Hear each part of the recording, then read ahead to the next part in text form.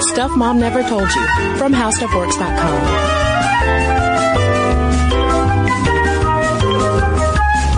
Hello and welcome to the podcast. I'm Caroline. And I'm Kristen. And we're talking about sort of behind the scenes type of magic in Hollywood this week. And today we're talking about visual effects, known by the cool kids / like everybody as VFX.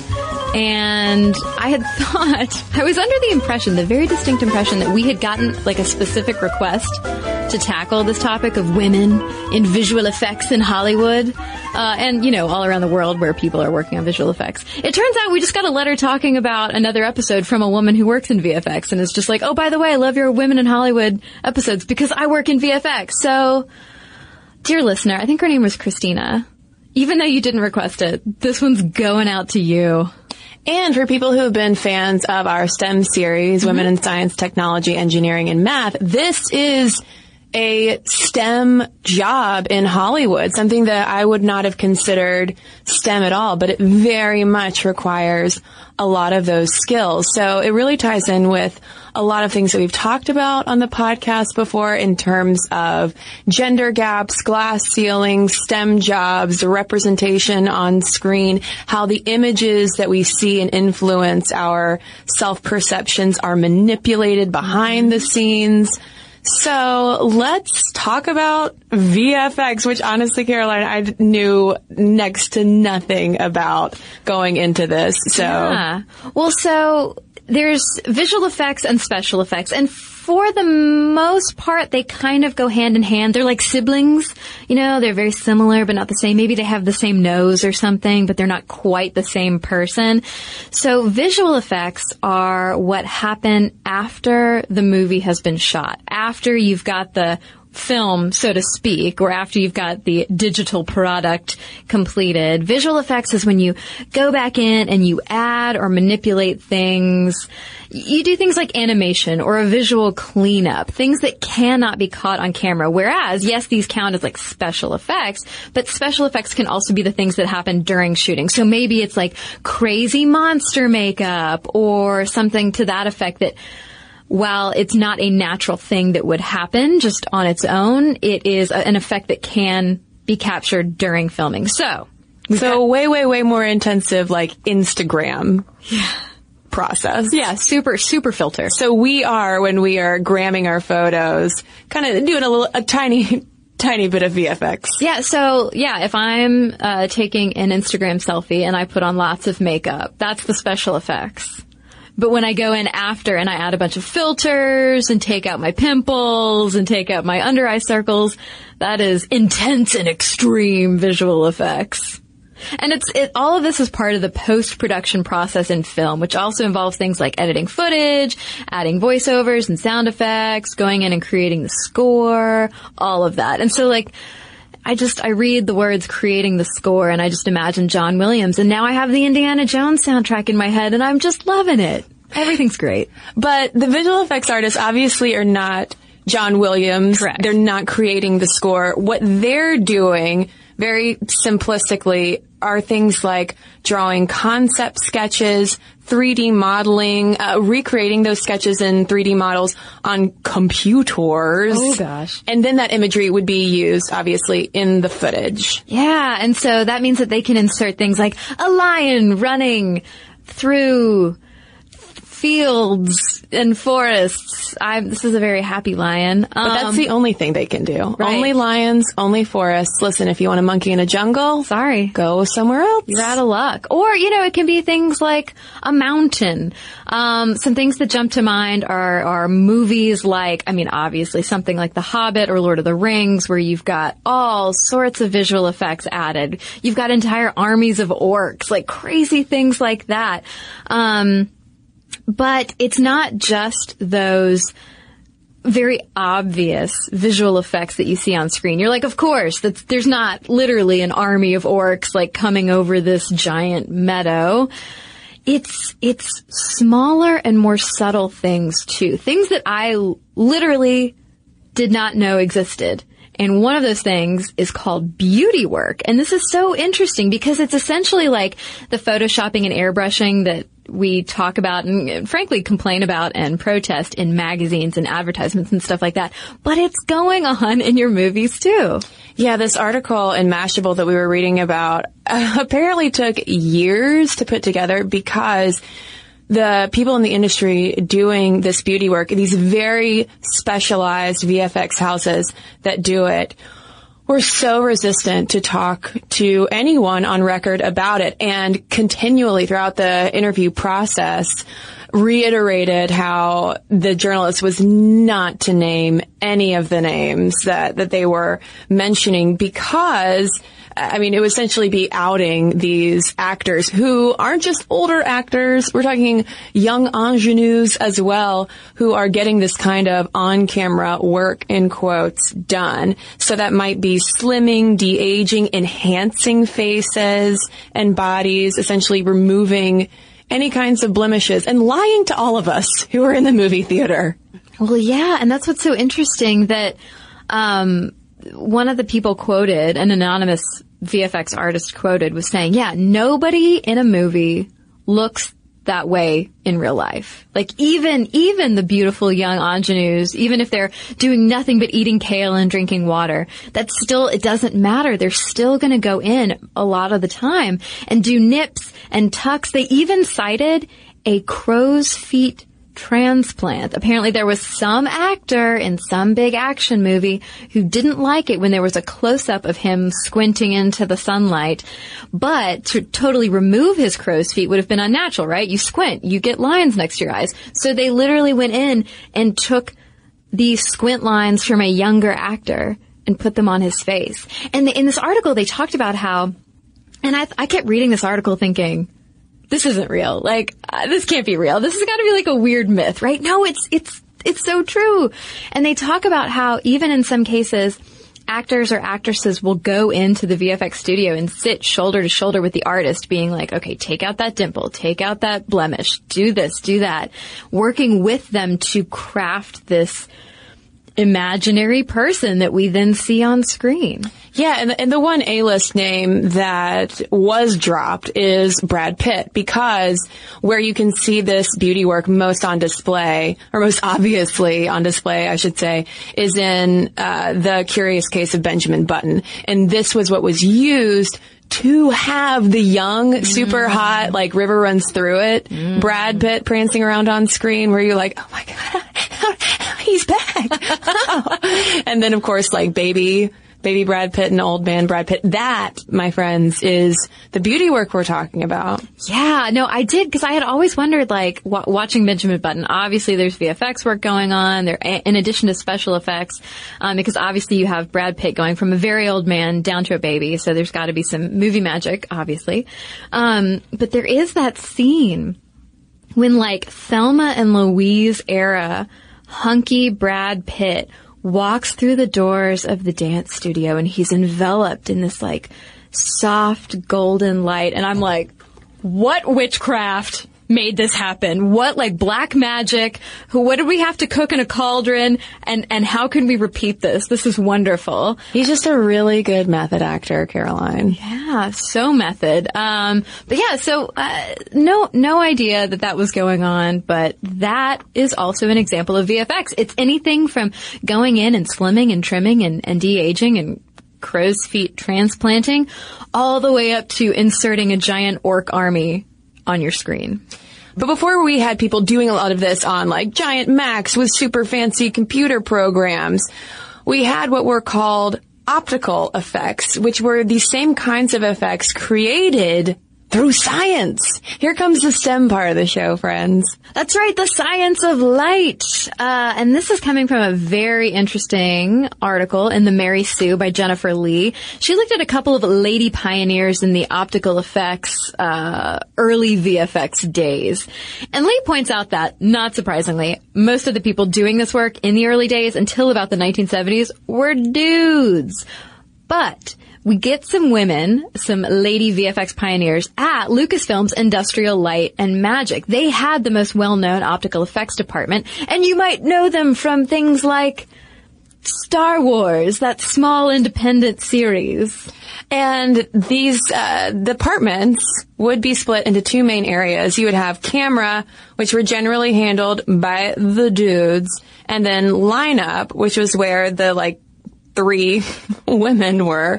And they used what were called optical printers, which were essentially cameras attached to projectors. So what did these lady lineuppers do?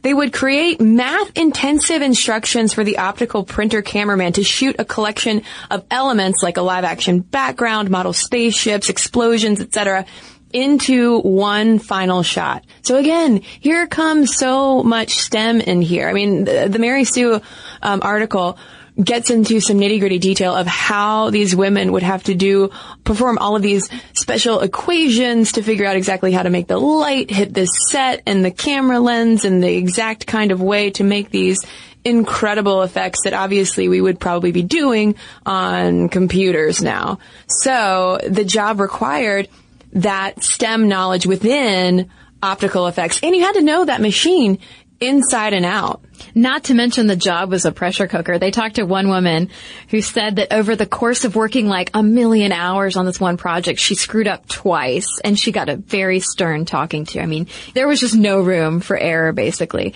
And Lee cites a couple of pioneers, and it's funny because I'm so used to, with Sminty episodes, Kristen, when we talk about pioneers, if we're not going back to the Greeks, we're at least going back to the Victorian era. But of course, there was no such thing as a movie with special effects in the Victorian era. So we go back to really about this era that we're talking about the 1970s. And Lee talked to Peg Hunter and Mary E. Walter. So Peg Hunter was hired by feminist, Lee specifically points out, feminist producer Rose Dwienen to do lineup on Return of the Jedi. She was the second woman hired, so she wasn't the first, but Hunter was the first to actually stick it out. Apparently, when she came in, people were still bad-mouthing the woman who'd been there before her, and so she was like, oh, I better make a good impression. Oh, and that's new significance for one of my favorite childhood films. I know that purists are like, oh, Empire Strikes Back is totally the best, but listen, when Christmas rolled around and TBS would show the Star Wars trilogy all day long, back to back, I was always pumped about Return of the Jedi. I know it's because of the Ewoks and their teddy bears, and people think that that's gimmicky, but listen, I was a kid. I used to have a boss that looked like an Ewok. One of my previous jobs. Was that VFX or just genetics? I don't know. Maybe it was really advanced beauty work. Maybe he was wearing a suit, a VFX suit. But, being that this is sort of a STEM or STEAM, if you include art into it, a STEM or STEAM environment, it should come as no surprise that there's the whole issue of a bro-y macho dude culture. It's a steamy bro culture. Oh, that just sounds like a locker room or something that needs to be 409'd or Cloroxed or whatever. But Hunter told Lee that yes, there was indeed a macho environment, but the thing is, it wasn't just anti-woman, we hate you, get out of this room, lady, and go make us a sandwich. It was so macho that it was intimidating to both men and women. There was apparently a very heavy air of machismo going on in these rooms. But helping to thin out that air, one woman, Mary E. Walter, quickly followed Hunter in her job at Industrial Light and Magic. But she'd previously worked in a number of different types of jobs, sort of working her way up the ranks at the Westheimer Company in Hollywood, around a bunch of old, crotchety World War II era cameramen who were, she said, openly hostile to the idea of women taking their jobs. Apparently there was no concept of we hire openly and we consider the best man or woman human person for the job. It was just no, you're taking men's jobs actively. And Walter actually got her start in optical effects specifically by being trained by another lineup woman, Benita Nelson. So even though there were lots of dudes doing the work who could have helped her out, it took another woman training her in this work for her to get her start. And even today for VFX artists, that kind of apprenticeship is important for getting in the door as well. So training before you even get into, say, a dream Lucasfilm type of job, You usually get a bachelor's in computer graphics or art with some experience in computer programming. And even if you're not a math whiz, it just really helps to have a grasp of trigonometry, applied mechanics, and basic algebra. I mean, you know, No sweat. same sees for being a professional lady podcaster. Absolutely. But it also helps to know how the eye works. So knowing that what you put on the screen has to look natural.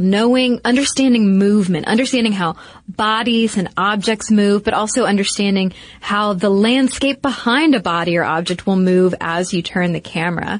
But most importantly, obviously, you have to have that eye for artistic detail, which ties into, of course, understanding how things move and how they look when they move. So you might assume that you need some kind of fancy art degree in order to train that eye for artistic movement.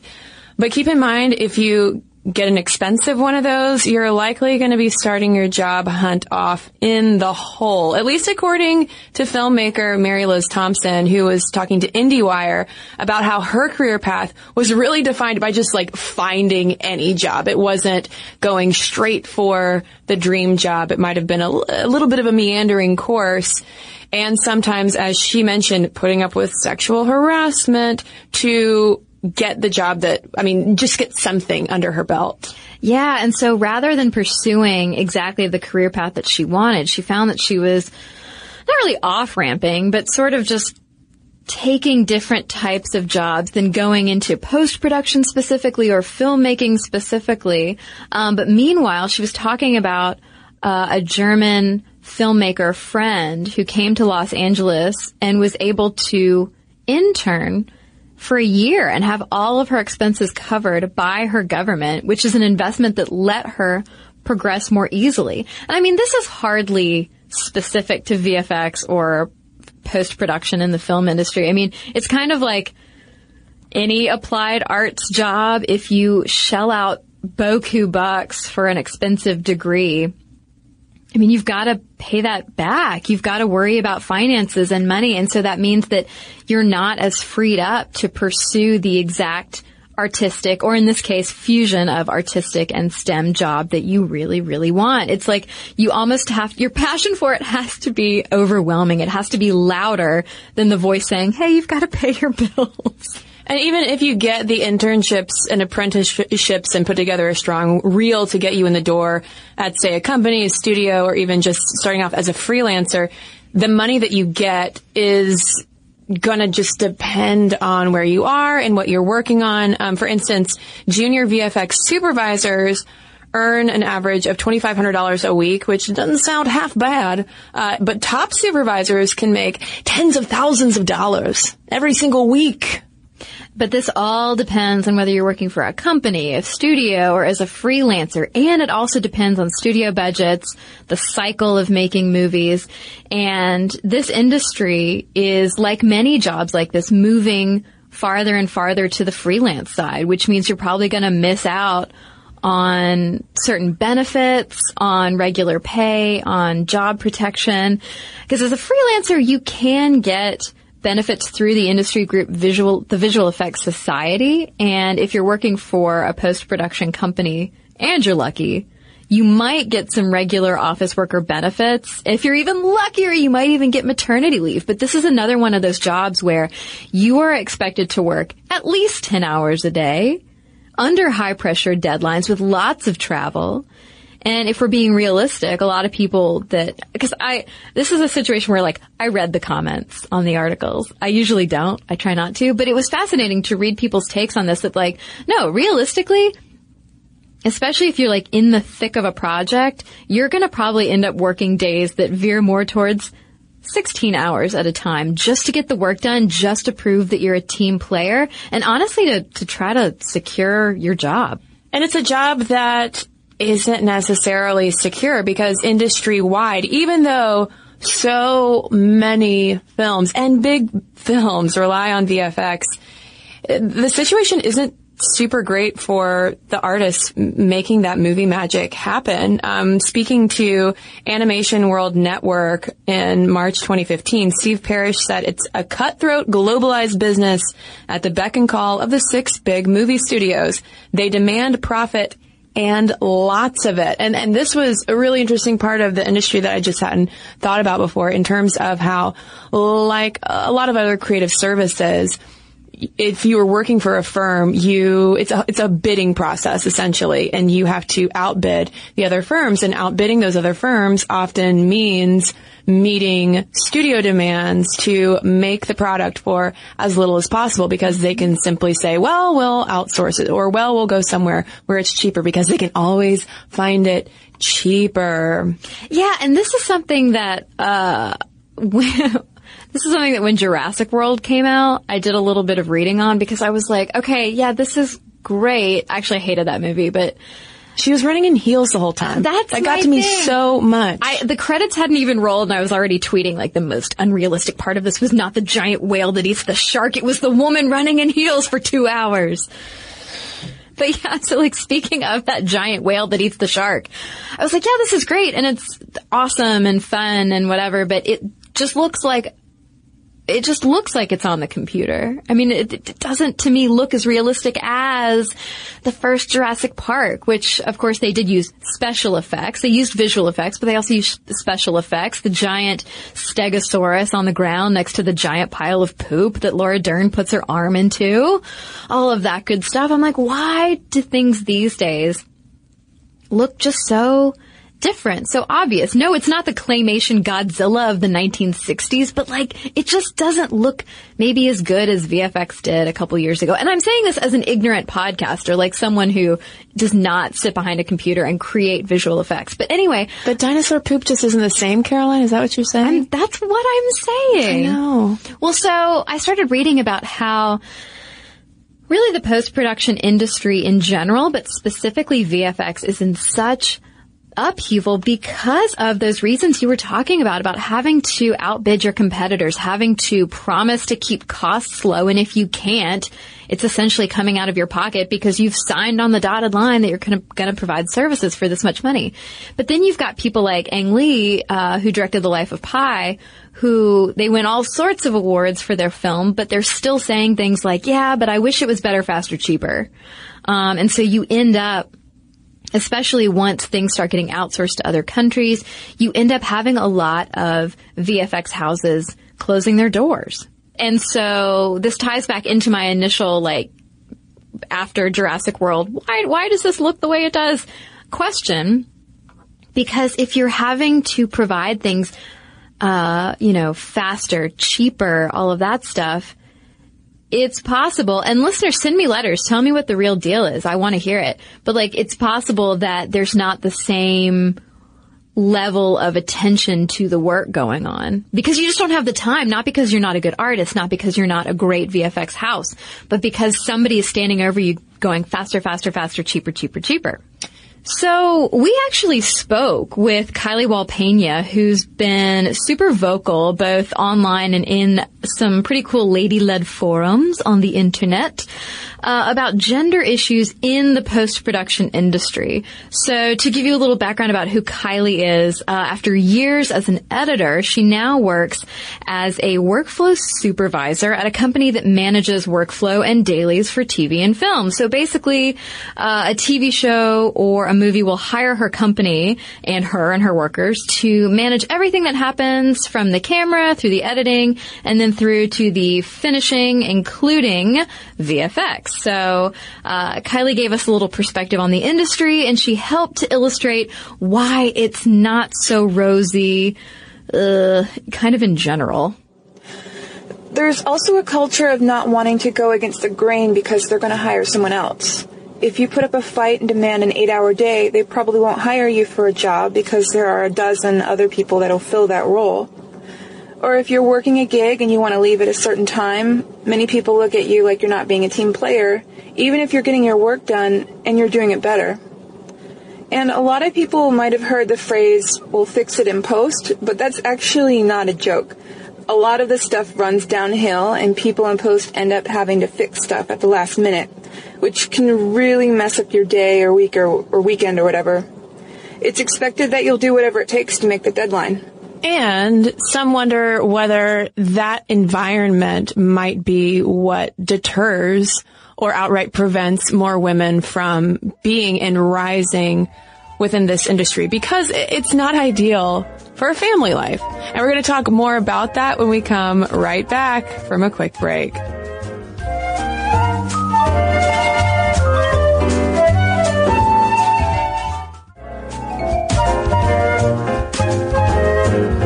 So what we were getting at before the break was essentially that the VFX life is not easy. Hashtag VFX life. Seriously. And I mean, I know we're basically talking about a very small segment of the population. This is a very specialized job, a very small, tight-knit group of people. But I still think it's worth discussing, because the problems that these people face, it's just another example that Kristen and I feel like you and I talk about a lot in various aspects of STEM jobs, or really any career where the worker isn't provided for, isn't taken care of. And people tend to say like, well, then you're just not cut out for this job. And it's like, well, wait, but why don't we make the industry better for everyone, men and women, families and unfamilied people alike? And one point of relevance, too, for people who might feel so far removed from any kind of work environment, even marginally, relatable to that, is that we still enjoy the fruits of their labor and of going through like this very intense industry. I mean, I don't think that there is anyone listening who has not benefited entertainment-wise from their work. Especially the orcs. Especially the orcs. Orcs need work. Yes, they do. And they also need gender equality as well. That's right. Feminist orcs. I wonder what a lady orc looks like. Probably a lot like a dude orc. Except she's just running in high heels. And she's got eyelashes. Yes. Well, one thing that's often cited in terms of people, men or women, who have families working in VFX and it being sort of hostile to that whole situation is the travel thing. Because we were talking about how a lot of jobs get outsourced to other countries. And so it's almost like, well, whether you're a worker in America or whether you're a worker in India, the VFX industry or the Hollywood industry in the machine is not necessarily taking good care of you. And so basically, the VFX work follows the film subsidies, wherever those are, in whatever city or country they are, and the artists have to follow that work. Visual FX artist Philip Brost wrote an open letter to Life of Pi director Ang Lee, after Ang Lee said he wished the work had been cheaper. And he said, look, those same subsidies raise overhead, distort the market, and cause wage stagnation in what are already trying economic times. And so if you're a VFX artist, man or woman, chances are you're going to be traveling the world for months at a time, chasing locations. And this is really hard for anyone, especially if you don't have the job security. If you're a freelancer, maybe, if you're relying on this job for any type of benefits, of course you're going to feel like your job security is at risk at some point. And not surprisingly, Kylie also had some fascinating perspective on how family life and the crazy industry expectations intersect. And being a parent or not also can change how people think of you in post-production.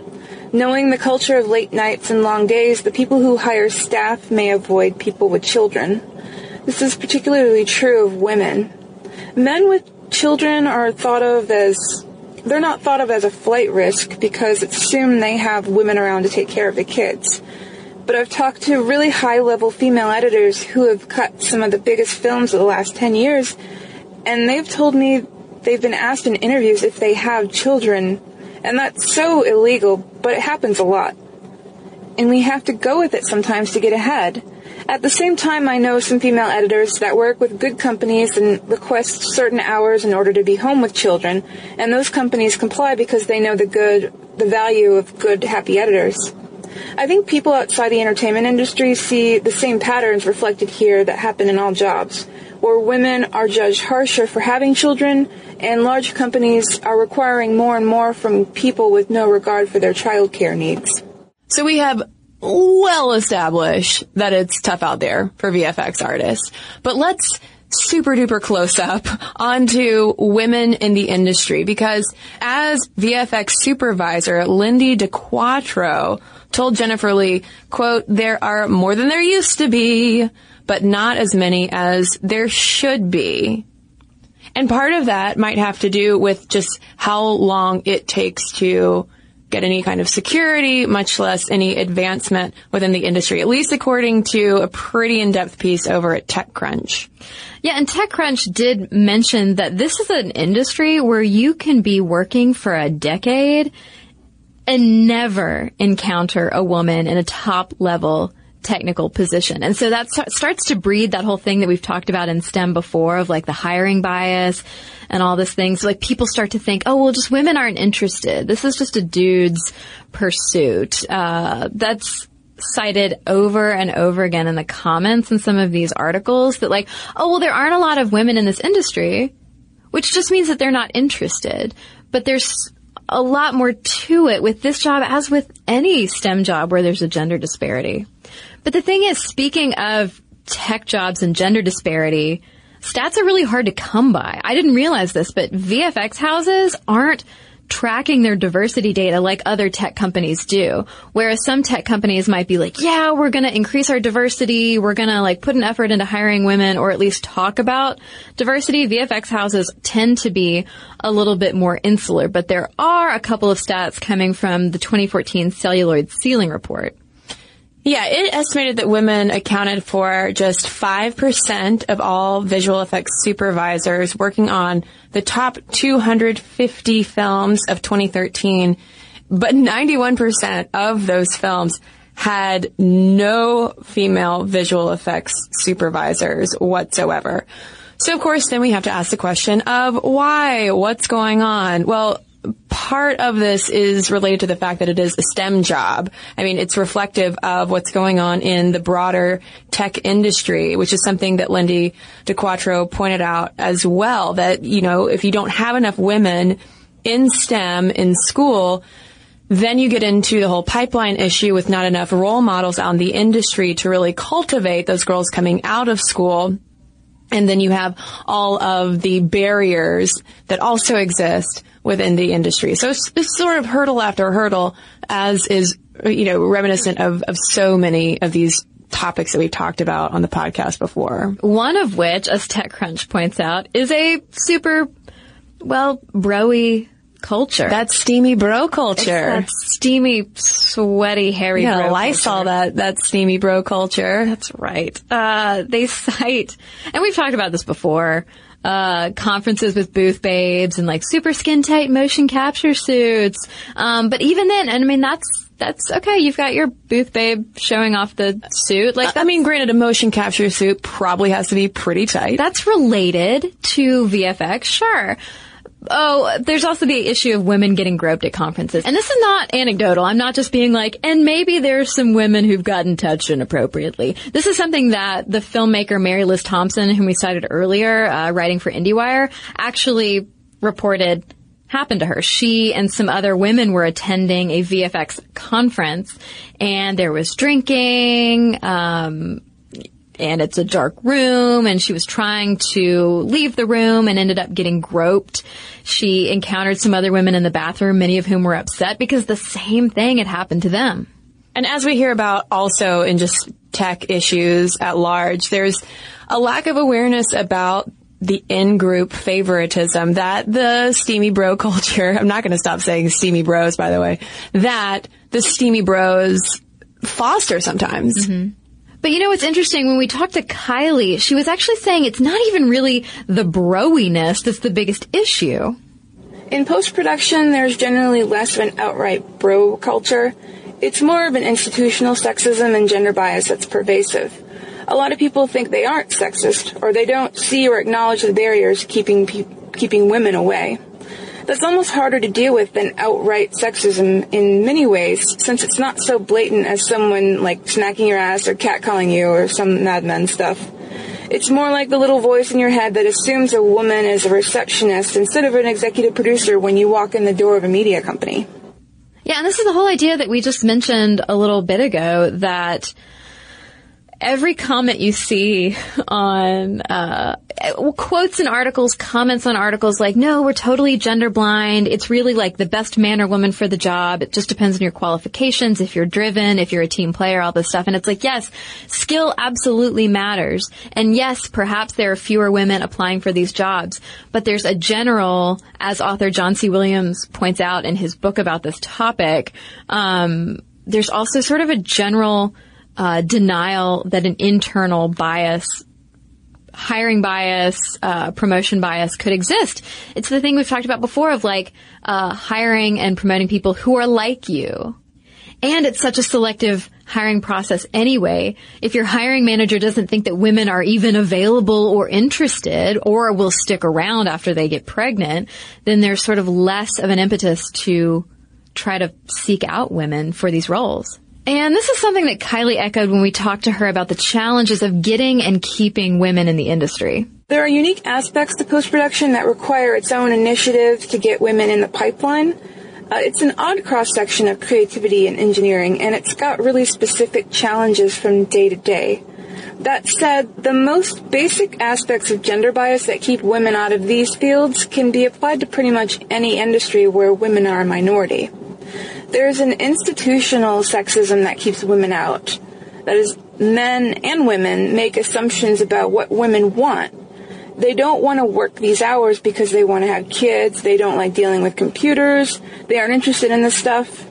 The idea a lot of people get is that if women wanted to do it, they would, but that's false.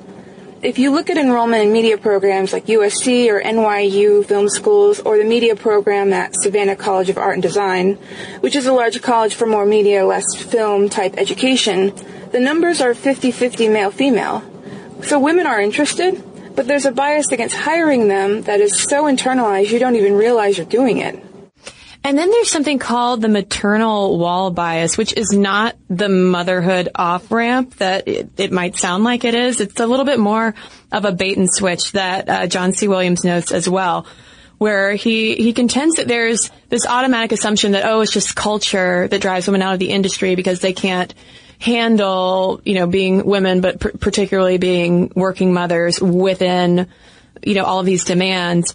But in reality, he argues that it's just straight up sexism. Stop blaming it on our ovaries, really, and focus on getting the institutional sexism out of the way. And also not enough consideration of the idea that many women are not self-selecting out of the industry. He also cites a study that moms are 79% less likely to be offered a job than equally qualified candidates. So maybe it's not so much of an off-ramp, but just a boot out the door. Yeah, so the maternal wall bias absolutely ties into that whole in-group favoritism, unrecognized bias in terms of I'm going to hire and promote people who look like me. Well, people who look like, if I'm a hiring manager and I'm a dude, people who look like me aren't going to get pregnant. And so there could be a bit of that internal bias about, she might leave soon to have a baby, so I need somebody who's going to be on this job night and day, 16 hours a day. So when it comes to someone to look up to within this industry, at the very tippy top, it seems like, is Victoria Alonso, who was Marvel's longtime VFX VP, who was recently promoted to executive VP of physical production, and she was the first woman to hold such a position. And not only is she, held up as obviously, a success story, she's a mentor, but she's also very outspoken about the need for more women in VFX. Yeah, so she served as a visual effects producer on about a half a dozen films, and she's not only vocal about getting more women into the industry, but she's incredibly vocal about wanting to be a visible role model for girls and women. She herself cites pioneering producer Kathleen Kennedy as her own role model. There's a story that is oft repeated about, having grown up seeing Kathleen Kennedy's names on movie posters like E.T. and being like, that's a lady. I can do that. I'm going to do anything I can to get in this industry. And, she talks about finally meeting Kennedy and crying, and they're crying together. And she said she dorked out, all this stuff. And at the October 2014 Visual Effects Society Summit, Alonso got a lot of press by urging VFX companies to work to reduce that gender disparity because she says it will improve the work. And she told this room, you've got to get the girls in here, boys. It's better when it's 50-50. And she says that women bring a balance that you need. And she also gave advice to would-be VFX women. She tells them to fill the gap. Do any job that gets you there, which of course is in direct contradiction to what Mary Liz Thompson said, which was like, to pay the bills, I had to take every job I could, and now I can't get full-time work because nobody understands what my specialty is. It seems like Alonso is the Sheryl Sandberg of the VFX industry. Oh, absolutely, because she does disagree with that author, John C. Williams, who we just cited. She says the gender disparity does have a lot to do with motherhood, and her sentiment totally echoes Lean In, and it's worth noting that Alonso herself is a mother. She says this is a tough road for women, not because it's a world of men, but because it takes a certain amount of time to be in a supervisory position, and by that time, you're having to make a decision about having children or not, which means you have to take a break. If you take a break, you're out of the game, and once you're out of the game, it's hard to get back in the game. I hate this game. Oh, it sounds like the worst game. But, I mean, that is indirect contradiction also to Williams's discussion of the maternal wall bias that, like, no, women aren't self-selecting themselves out of the pool. They're just not getting the same opportunities from the get-go anyway. And so Alonso said that once women decide to have children, about half don't come back to the business. Quote, so we're back to trying to fill in the 50% that left. We're consistently trying to fill that gap of women who leave. But Alonso is also like, as much as you might be like fist pumping, like, yeah, women lean into orcs. Alonso is like she's a super controversial figure in the industry because the industry itself, like as we've talked about in detail, is experiencing a lot of upheaval. There's a lot of problems. People can't spend time with their families. They're traveling all over the world. Maybe they don't have set benefits or set pay. Maybe they're being abused at work because everybody's saying do everything faster and cheaper. And so there's a lot of people who are saying not only that it's not a gender issue, it's an industry issue, but also that Alonso might be part of the problem. Yeah, I mean, she is someone who is having to oversee Marvel's bottom line. And so she needs things faster and cheaper as well because she has people that she has to, be accountable to as well. So, I mean, she's kind of having to straddle both worlds of championing more women hopping into this role that ultimately, on the other side of it, isn't terribly supported by people like her. So this is a big reason why blogger VFX Soldier kind of wonders, like, Alonso, why are you even encouraging more women to get into this job? It's awful out here. Yeah, he wrote that studios like Marvel and executives like Alonso have made the decision that create an environment that she acknowledges is extremely difficult for women to participate in. He writes, anyone can preach platitudes, but it takes real leadership to propose a policy that implements those goals and executes it.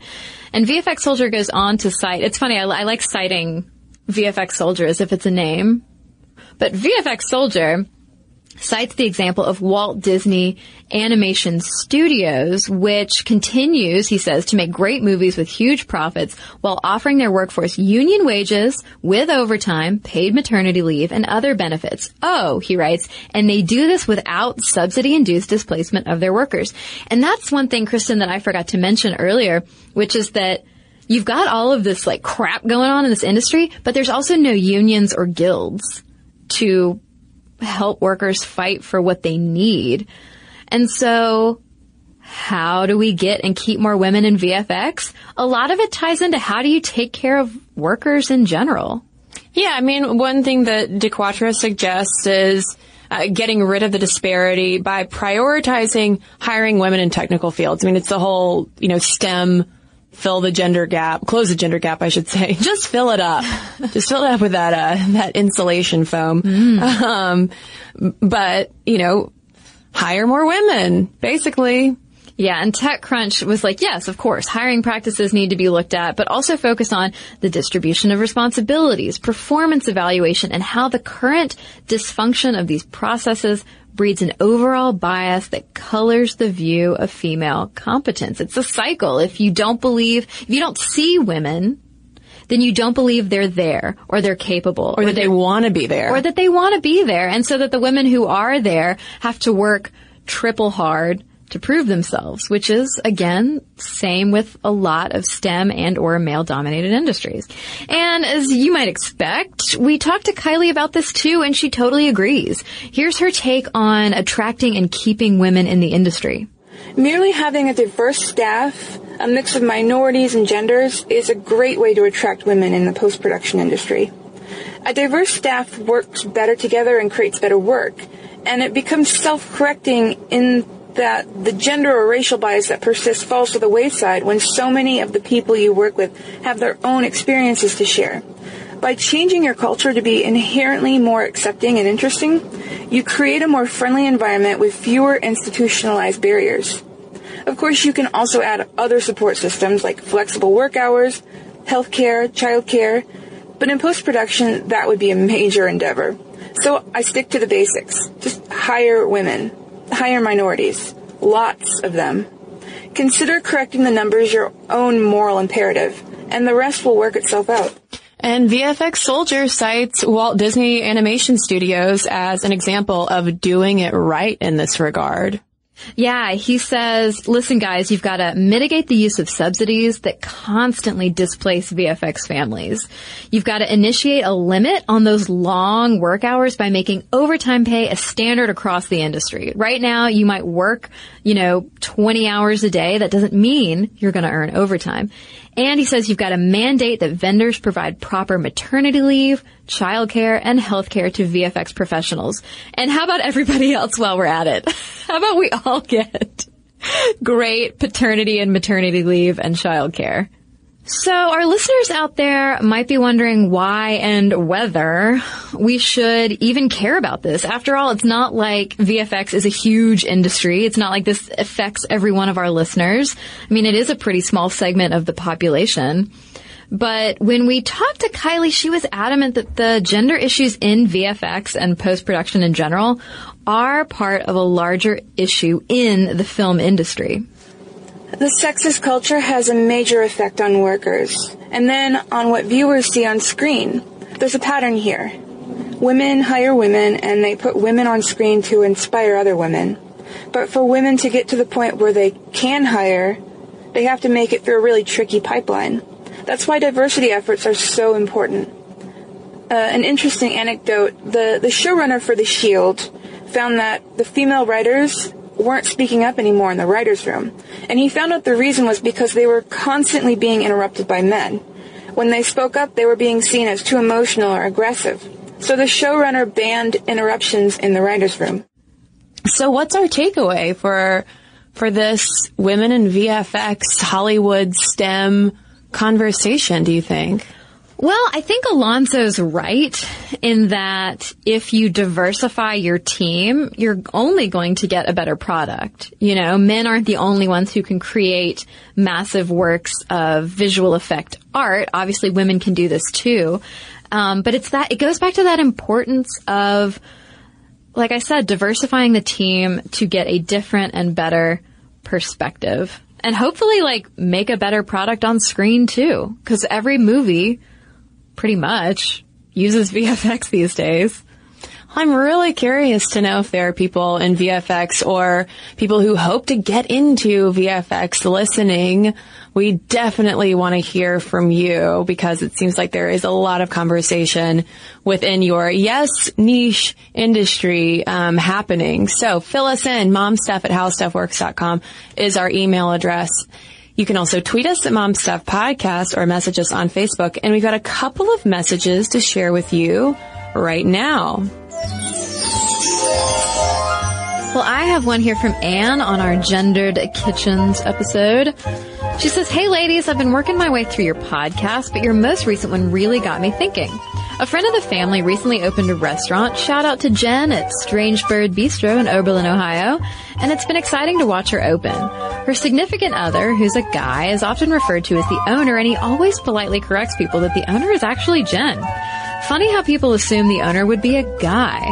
She worked as a waitress for many years, but has always been an excellent cook. She had plans to start a food truck, but then she was approached by one of the restaurants she'd previously worked at, and the rest is history. It's so nice to see lady-run businesses, and I wish her much success. As we do. So thanks, Anne.